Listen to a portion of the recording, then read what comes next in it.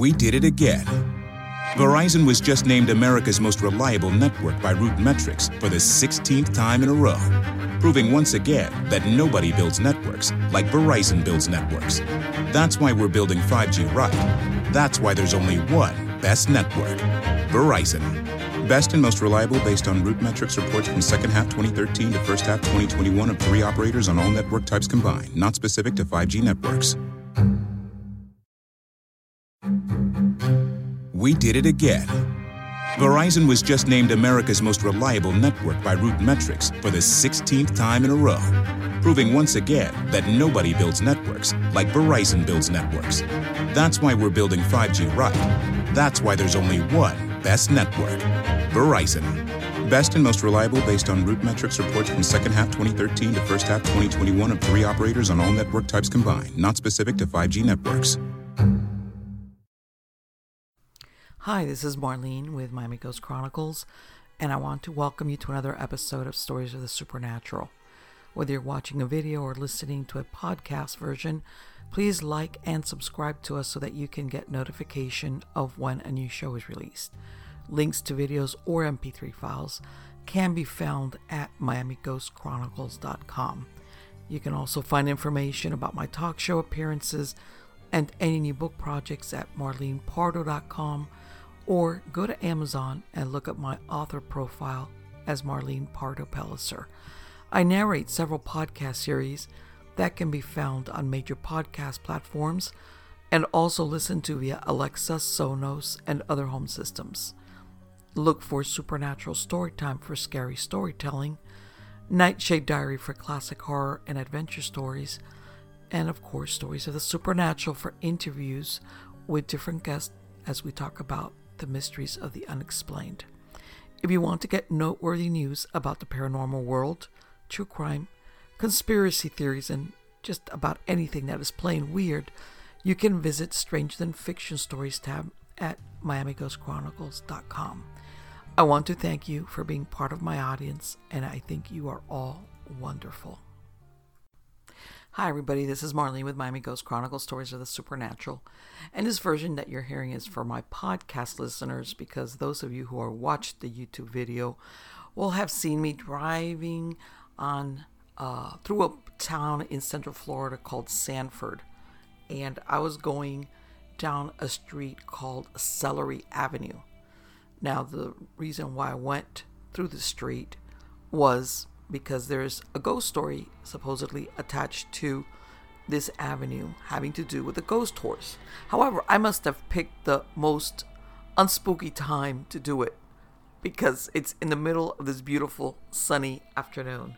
But anyway, let me tell you a little bit about what is the ghost story attached to this avenue. Like I said, it's called Celery Avenue because it was lined with celery fields back when Sanford was called the celery capital of the United States.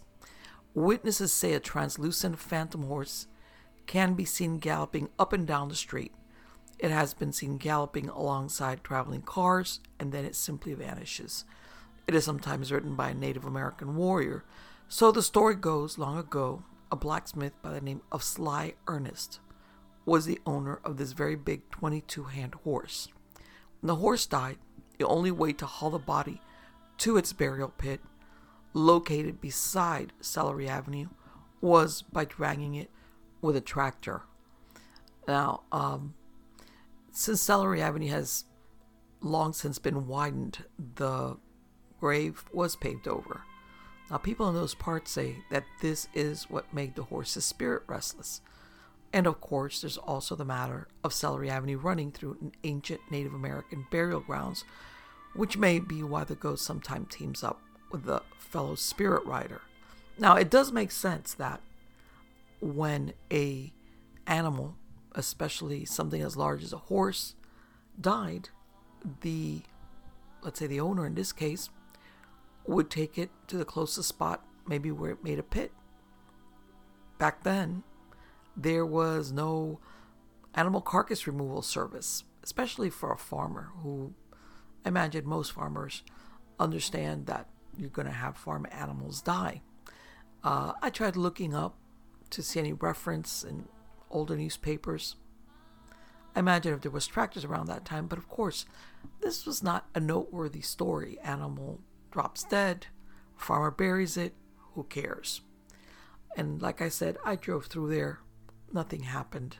Nothing was seen, but again, I chose the most unlikely time of having seen. As to the burial grounds, again, it's hard to say. I still don't know, was there ever any type of artifacts found there to indicate that this was a burial ground for Native Americans? Again, I couldn't find any reference to it. But, so let's not lose the spirit of the story, no pun intended. I decided to find some spooky stories that have a horse in there running around just to stir things up. So dim the lights and listen up. Story number 1. So I'll start from the beginning, sort of. The true beginning of what started 10 years ago, way back. And it's easier if I explain when I start when I was 22 years old. 10 years before we moved in next door to my father, after he put a mobile home on the property for us. A nice one too.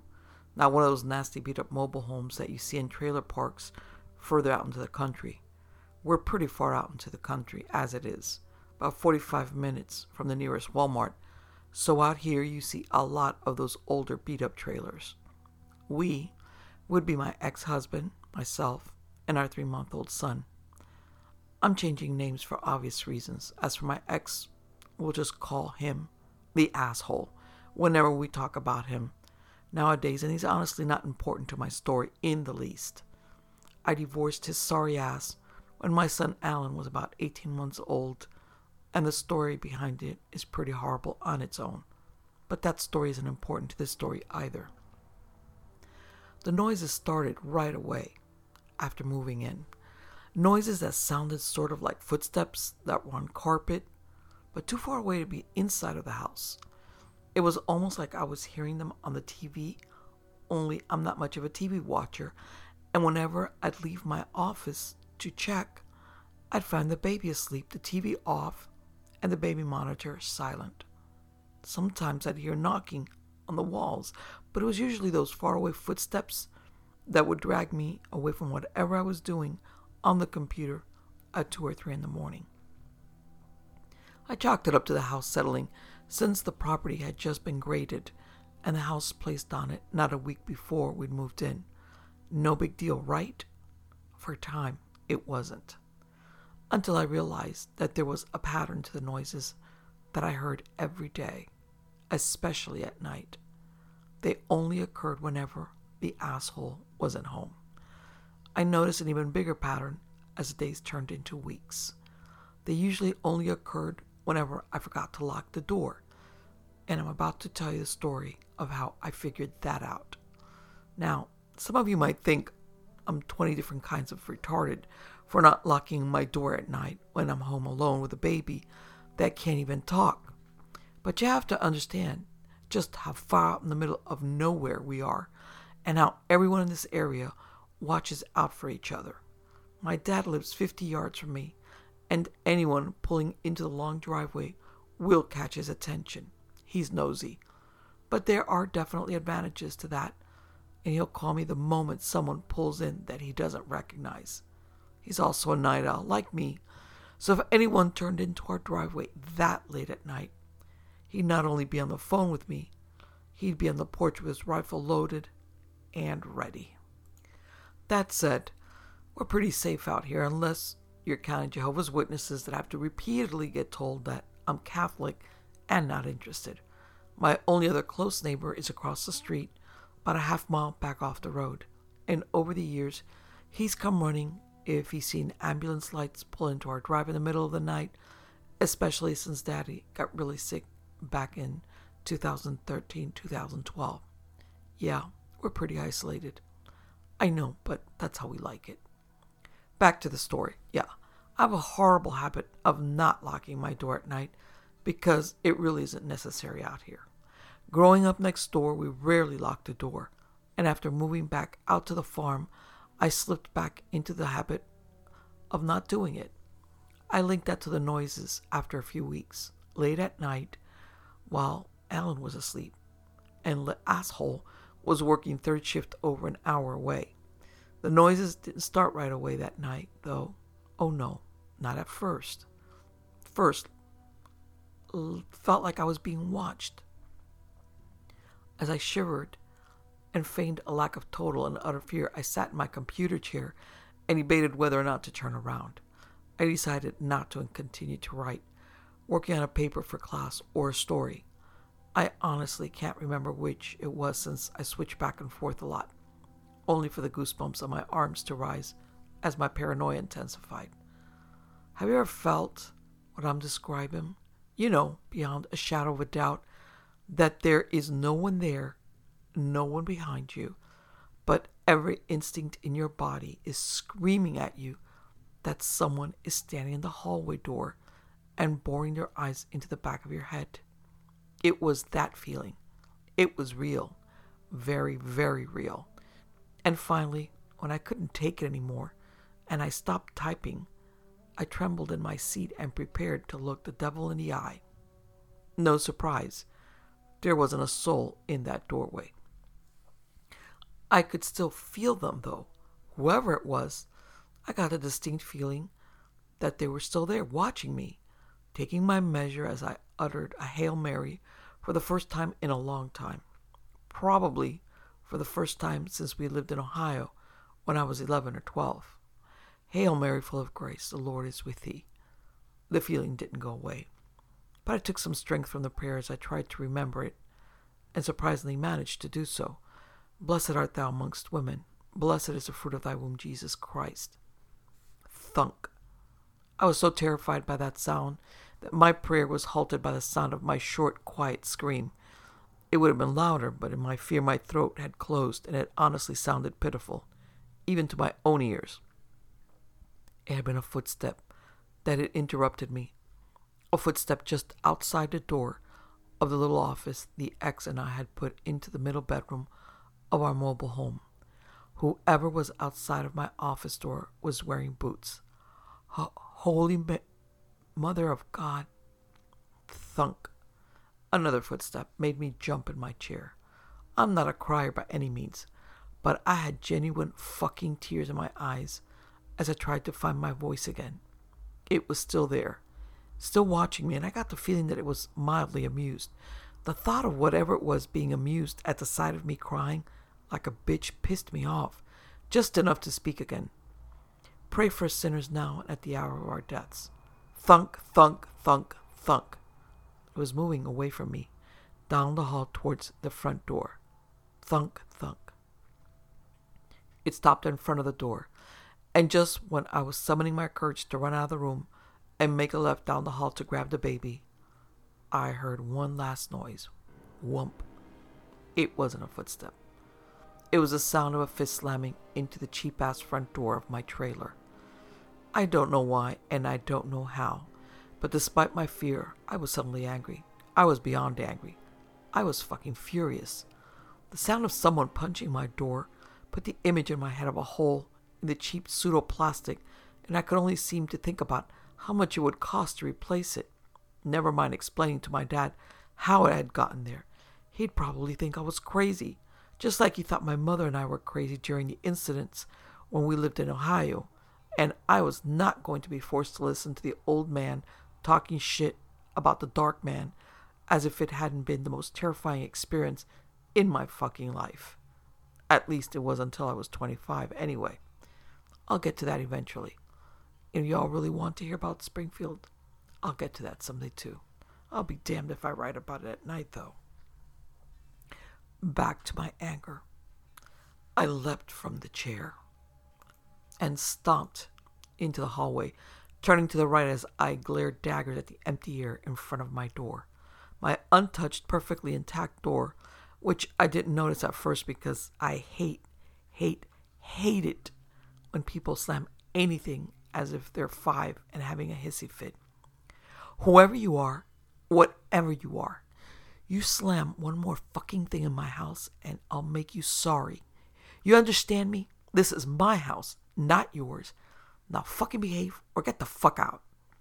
By the end of my little rant, I was shaking in a combination of lingering rage and renewing fear. The feeling of being watched was back, but like the moment in which I turned in my chair to look at the empty doorway of my office, I felt it sizing me up again, taking my measure, maybe even deciding about something. Fuck if I know. I just know it was studying me, and my imagination was running wild as I stood frozen in the hallway. It could have been building a better mousetrap for all I fucking know. Then another sound drew my eyes, and I shivered in place, my knees weak, as I watched the doorknob turn a quarter to the left, halfway to the right, then a quarter back to where it would normally rest. Click, click, click. All of my anger was gone in that moment. I'd like to say that I summoned up my previous rage and screamed my head off at this thing, but in truth, I ran. I ran like a bitch. I ran backwards too, in that awkward jog that we all know so well, unable and unwilling to take my eyes off the front door for so much as a second.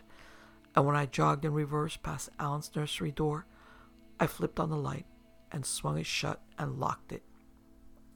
My baby was sleeping soundly in his crib, as if nothing had happened, and I took comfort in gently extracting him from the bed and rocking him for about 30 minutes, nursing him when he woke a little. I looked out the window the entire time, but the sight of the woods and the decrepit old barn only 10 feet from the house spooked the hell out of me.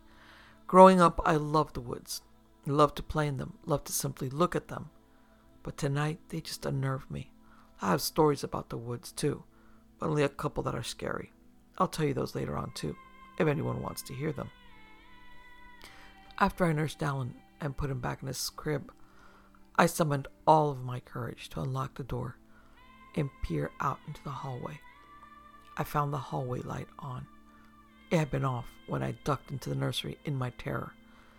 My office light was off, too. That had definitely been on beforehand, no doubt about it. Motherfucker, I muttered to myself as I tiptoed down the hall, every muscle tight and poised to propel me backwards into the relative safety of the nursery once more. Nothing happened, though, at least not until I checked out the front door and my fingers hesitated on the lock before turning it in place. I had about a whole second before a knock sounded to my right, ripping another of those quiet screams from me and sending me a couple of feet back into the air, spinning around to find nothing in the kitchen. What the fuck? I squeaked out in terror. Seriously, what the fuck? Come on, I went through enough of this freaky-ass shit in Springfield. Don't even get me started on next door. Come on, seriously, whatever the fuck it is you want, just knock, knock. 2 more knocks cut me off in the middle of my terrified rant about old memories and even older houses, and it took me several moments to realize that they'd come from the back door. It hit me like a sack of fucking hammers. It wanted me to lock the fucking doors. Yahtzee, motherfucker. Oh, wow, holy shit. Okay, I get it. I'll lock the door. That one, I was so scared out of my fucking drawers in that moment, but the feeling in the air was suddenly a lot lighter. Whatever this thing was, it was watching me again. But I think it approved.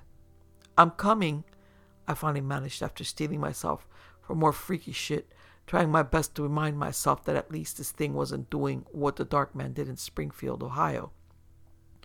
Oh no, not by a long shot. That gave me enough comfort to get my ass into the kitchen like a good little barefoot woman, but I hesitated before closing the last 5 feet between myself and the door. Dude, whatever you are, if you scare the shit out of me when I come over there, fuck it. I don't know what I'll do, but I'll probably involve a call to my mother and she'll bring the sage and the sweetgrass or whatever it is she uses, okay? No knock, no thunk, no nothing. Just silence. I scurried to the door and locked it fast, then scurried the fuck out of there and into the living room. Yep, backwards, as I'm sure you've all guessed. I'm sure you can also guess that I made sure to lock the stupid fucking doors, both of them, after that night. For a little while anyway. Old habits are motherfucker to kill. Any of y'all ever heard of roseola?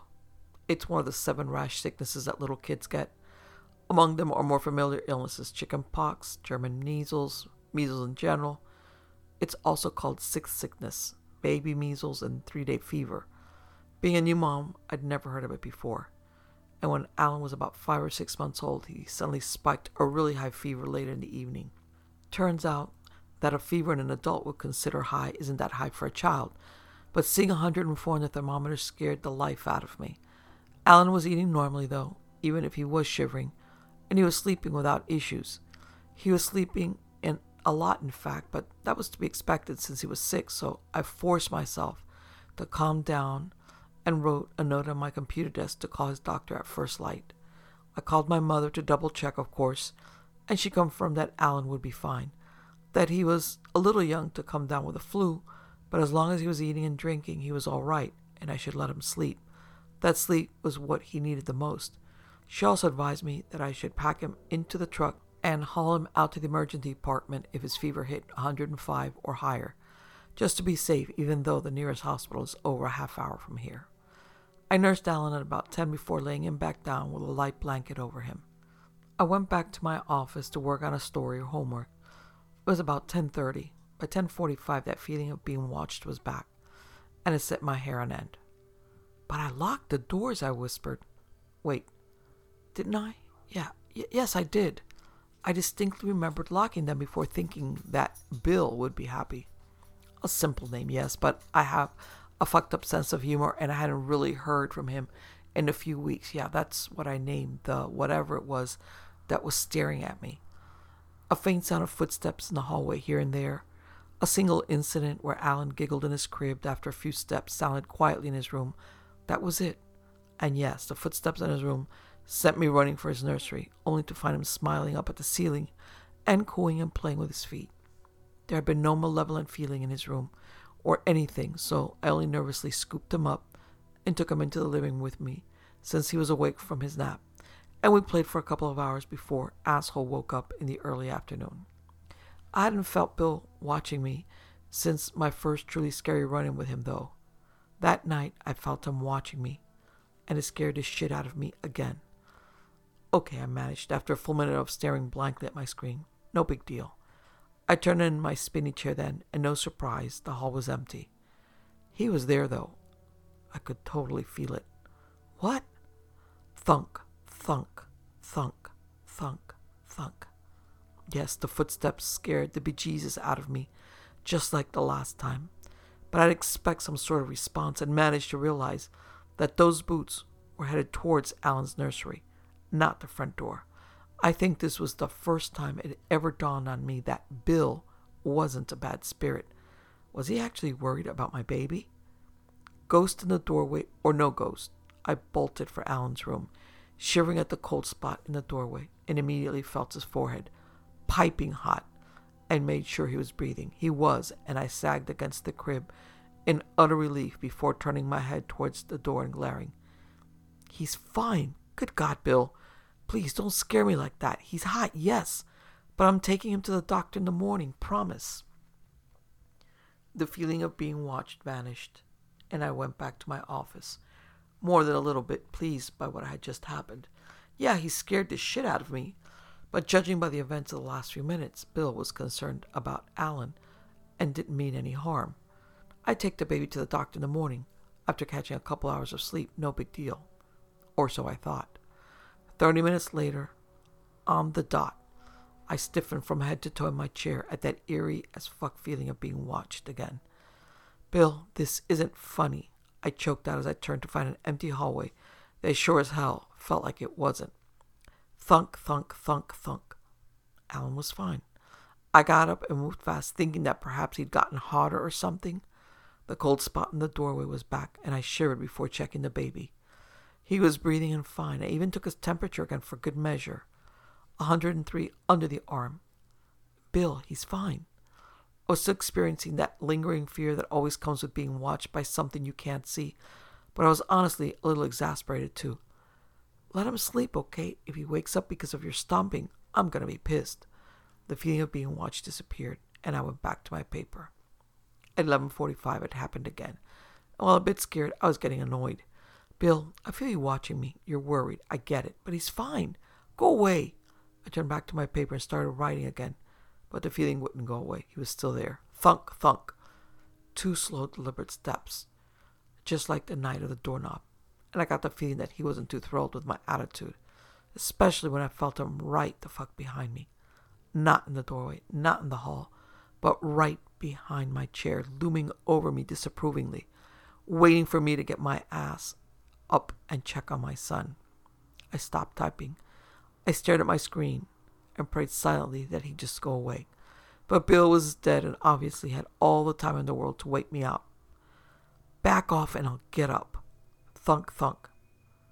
And then as I stood up, thunk, thunk, thunk, thunk, thunk, down the hallway to the nursery. Sensing a pattern yet? Or is it just me? Cold spot in the doorway. Thermometer under the arm, 102.5, and the kid's breathing fine. Are we really doing this to this very 30 minutes, Bill? No response. Just a sensation of him going away and leaving me alone. To wherever he goes when he's not harassing young mothers. I'm sure you can guess what happened next. 12:15. Rolled around and I was pretty ready for that invisible set of eyes boring into the back of my head. When I felt it, I huffed in annoyance and resisted the urge to bang my head on the keyboard before turning around to the empty doorway. Bill, honey, oh, you freak me out every single time, right now included. You're worse than my mama. Seriously, Alan is fine. His fever went down a little bit, and I need to finish this paper and hit the hay if I want to be up in time to call the doctor early enough to score an appointment. Thunk, thunk, thunk, thunk. Seriously, are we doing this? Are we really doing this every half hour until dawn? No, we ain't. He was dead, but I'm stubborn, so I turned back around in my chair and started typing again. I wasn't surprised when I heard deliberate, pissed-off stomping only a couple moments later.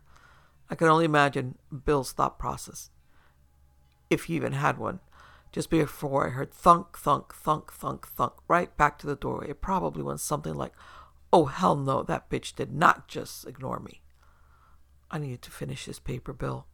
You ever heard of that boy that cried wolf? Click. Mother. He turned the light out in my office, something I absolutely needed on so that I didn't wind up with a headache from staring at the computer screen. Thunk, thunk. You're a real asshole, you know that? I mumbled as I felt him breathing down my neck, my fear warring with my very real annoyance.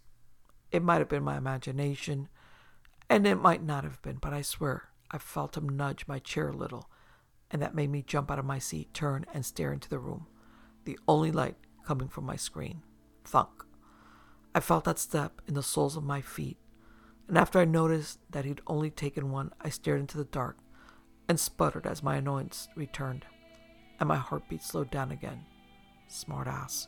He was standing there, waiting for me, probably asking, ain't you coming? As I glared at him silently, I definitely got the feeling that he was amused. Fine. Lead the way. You always do, asshole. I added just as I heard the customary footsteps out of the room and down the hall. I did the usual. Alan was fine, like every other time, and I slammed my light switch back up when I returned to my office, illuminating the room once more. Asshole, I muttered again, as I went back to my paper. I couldn't keep my eyes off my clock in the corner of the screen, though, and when 12:44 came, I was already facing the door and waiting for Bill. I didn't feel him watching me, though. No, he'd found a whole new way to scare the life out of me, and I sat up straight when I heard Alan giggle in his crib over the baby monitor.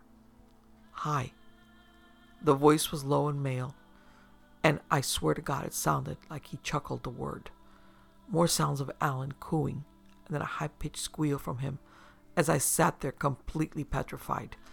My first thought was that it was Bill. Don't panic, it's just Bill. No big deal. But I hadn't felt him watching me. I hadn't heard the footsteps. Bill? I hate to admit it, but my voice was shaking.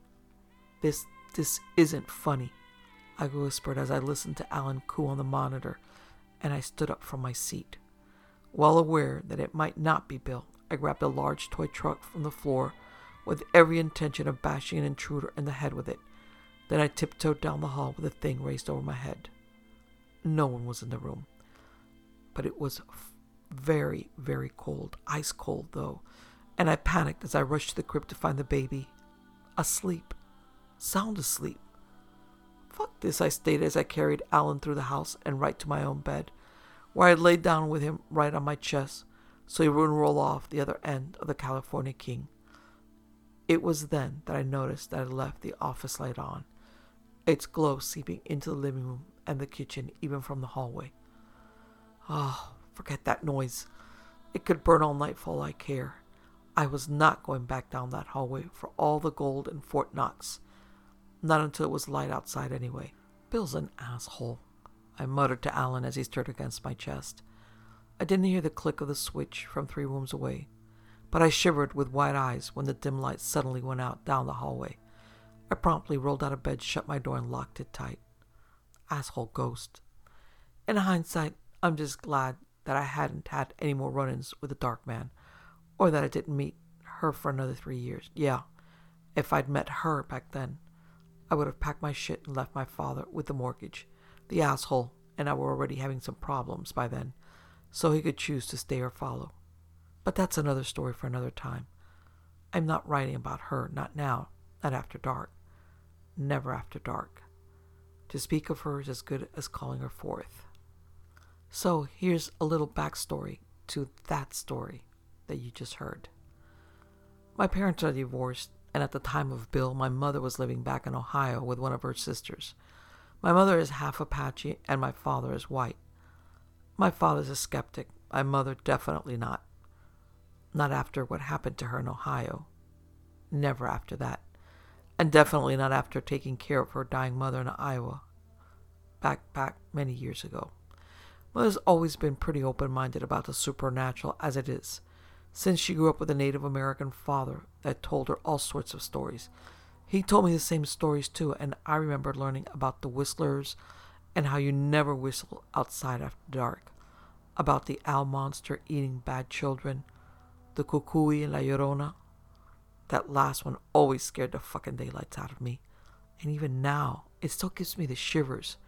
I won't even watch horror movies if I know they're going to be about La Llorona. There was also a story that I can't fully remember, something about a horse, a ghost horse, that would carry off naughty children. I don't know.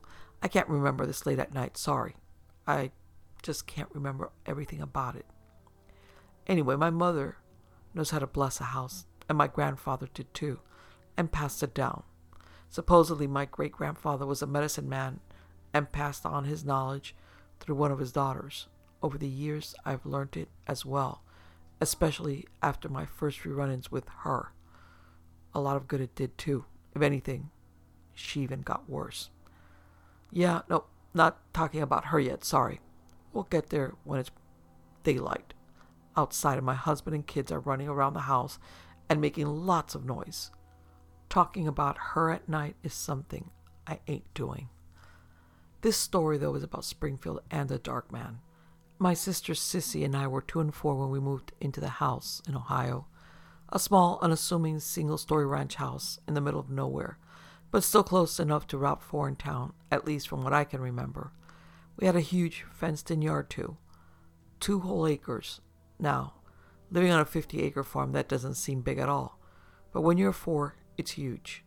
We made friends right away with some siblings in an apartment complex about a half-mile away, and since this was back in the 80s, my mother didn't care about us hopping the fence and running over to play with them by the time I was 5. As long as we were back before dark, it was all good. I don't remember if the incidents with the dark man started right away or not. It was over a quarter of a century ago, so forgive me if I can't recall certain details. A lot of details do stand out, though. The sounds of crashing dishes in the kitchen, stomping in the hallway, furniture shifting in the living room. Sissy and I thought our mother had lost it a little and constantly giggled about how Mommy was moving furniture again. Oh no, Mommy was mad. She's breaking plates again too. It wasn't until Sissy and I came out of our room, just as plates started smashing, that we realized it wasn't our mother. No, Mommy was asleep in her room, and we could see her lying there. For a few moments anyway, until she bolted out of the bed with wide, terrified eyes and darted down the hallway, through the living room, and turned into the kitchen. We followed her. Not a dish was out of place. Or so we thought anyway. Mom was shaking as she went to the drawers and opened them, swore loudly, then stated that he had moved everything again. We only understood when we stood on tiptoes and looked into the silverware drawer to find that it was full of washcloths instead. Not a word of this to your father, girls, okay? I tried to tell him, but he thinks I'm crazy, Mom said softly. We both nodded sagely, well aware that Daddy never put much stock in ghosts or things that couldn't be explained. We were little and creeped out, but that sort of thing just doesn't seem to faze little kids, you know? It didn't for a while, at least. Not until Sissy started climbing into bed with my parents, or me, crying about the dark man in the window. She described him as a man-shaped shadow that stood at her window, not outside but inside. He would stand there and watch her, and even though Sissy couldn't see his face, she knew he was watching her. She would duck under her covers and lay there for a while, too terrified to get out of bed, and on multiple occasions she would be too scared to get up to go to the bathroom and would pee herself. The only break Sissy got from the dark man was when her kidneys shit the bed and she wound up in the hospital for months on dialysis. She's better now, and her kidneys regained function, but I remember her coming home from the hospital and asking me, "He's not still here, is he?" Unfortunately, I had to reply yes, since the living room furniture version of musical chairs had only gotten worse, as well as the crashing in the kitchen on a near-daily basis. No point in lying, right? She was going to see him that night anyway, whether or not I told the truth, and like clockwork, she came in and slept with me that night. The very first time Sissy actually told our dad about him, Daddy leapt out of bed and shouted loud enough to wake everyone in the room, grabbed his rifle, and made for the front door. He rightfully assumed that someone was standing in the window watching his daughter, but he didn't hear us when we both tried to tell him that it wasn't some sicko, that it was the dark man, and he was in the house. To my sister, my own mutual surprise, though, there were footprints in the snow outside of the window. It had snowed a good foot or two during the day, and the footprints were there, crystal clear, big as life. Only problem, though, it was a single set, and there was no one there. There was no trail leading around the house, or back out to the road or the driveway, neither forward or backwards, no marks whatsoever of someone coming or going. Daddy was more baffled than anything, but I could tell he was having a hard time keeping his shit together as he exchanged a long look with my mother before she jerked her thumb over her shoulder towards the kitchen. "Told you so," she stated before going back to bed. She didn't even look smug as she said it. She looked just as disturbed as my father did. After that, Daddy had me sleep with Sissy almost every night, and even bought and put a double bed in her room so we could share. Unfortunately for me, Sissy was, and still is, a snuggler. And on top of it all, she was all knees and elbows. Unfortunately for her, I was a nasty bitch even at 5. Whenever I was woken up, especially the sensation of bony knees being shoved in my ass. So yeah, she'd get shoved into the floor some nights, but once I was awake and not so cranky, I'd recognize that it was better for us to sleep together, since the dark man only came when one of us was alone. I'd seen and felt what he was about, and I wouldn't wish that on my worst enemy, not even on an annoying baby sister. Yeah, I saw him at least once that I remember. On one of the nights that Sissy was sick, I slept in her room because I missed her, sparing only a fleeting thought for the dark man. After all, he only ever seemed to bother Sissy and never me, so I was probably immune or whatever, so I slept in her room. I was awoken about an hour later by a sensation of being watched, and when I rolled over to look around, I saw him. He was tall, impossibly tall. My father is one of the tallest men I know, but this man was taller than Daddy. That didn't scare me, though. What scared me senseless was the fact that there was very little light in the room. It was near pitch, but the dark man was darker than the dark itself. He was darkness itself, and the feeling rolling off of him was a feeling of furious violence. He wanted me dead. I was sure of it. For whatever reason, I don't know, but I was frozen in place as he loomed over me, my eyes wide in terror, and my bladder letting go when his face came down until it was only an inch from mine. I could even smell him, and I was too scared to even cry as I scented death. Not even semi-fresh, nasty death either. It was a cold death, that I smelled, musty and icy, the scent of rot just beneath it. Cold. He was so, so cold, and I knew that he wanted nothing more than to share that with me. The light in the hallway came on then, and the dark man seemed to turn his faceless face towards it. It was the chance I needed, and I rolled to my right towards the door and sprinted to my father without looking back, positive that the dark man would be behind me, coming to share the cold. Wet nightgown and all, I leapt on Daddy in a sobbing heap. He chalked it up as a nightmare after checking the bedroom that I absolutely refused to enter again. But my mother gave me an understanding look after she was drawn by my hysterical screaming into the hallway. After a quick bath and fresh clothes, she slept with me in my room on the pulled-out trundle bed, just as she did when I was sick.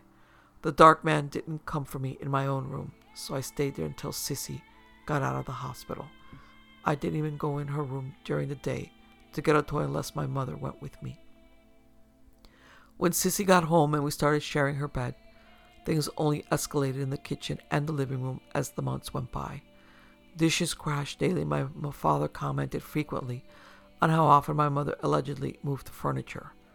Never mind that my mother was only 100 pounds and 5'1", and there's no way in hell she'd be able to move that giant TV by herself. One of those old 80s floor units. Never mind that the couch was so heavy that Daddy had to help her just to get it into the opposite wall. When I was about 7 or 8, my mother had had enough. Due to my father's job, we typically moved every 2 years, but we'd been in this house of horrors for 3 or 4. Poor Mom, if only she knew that we'd lived there until I was 10. She'd never leave or anything though.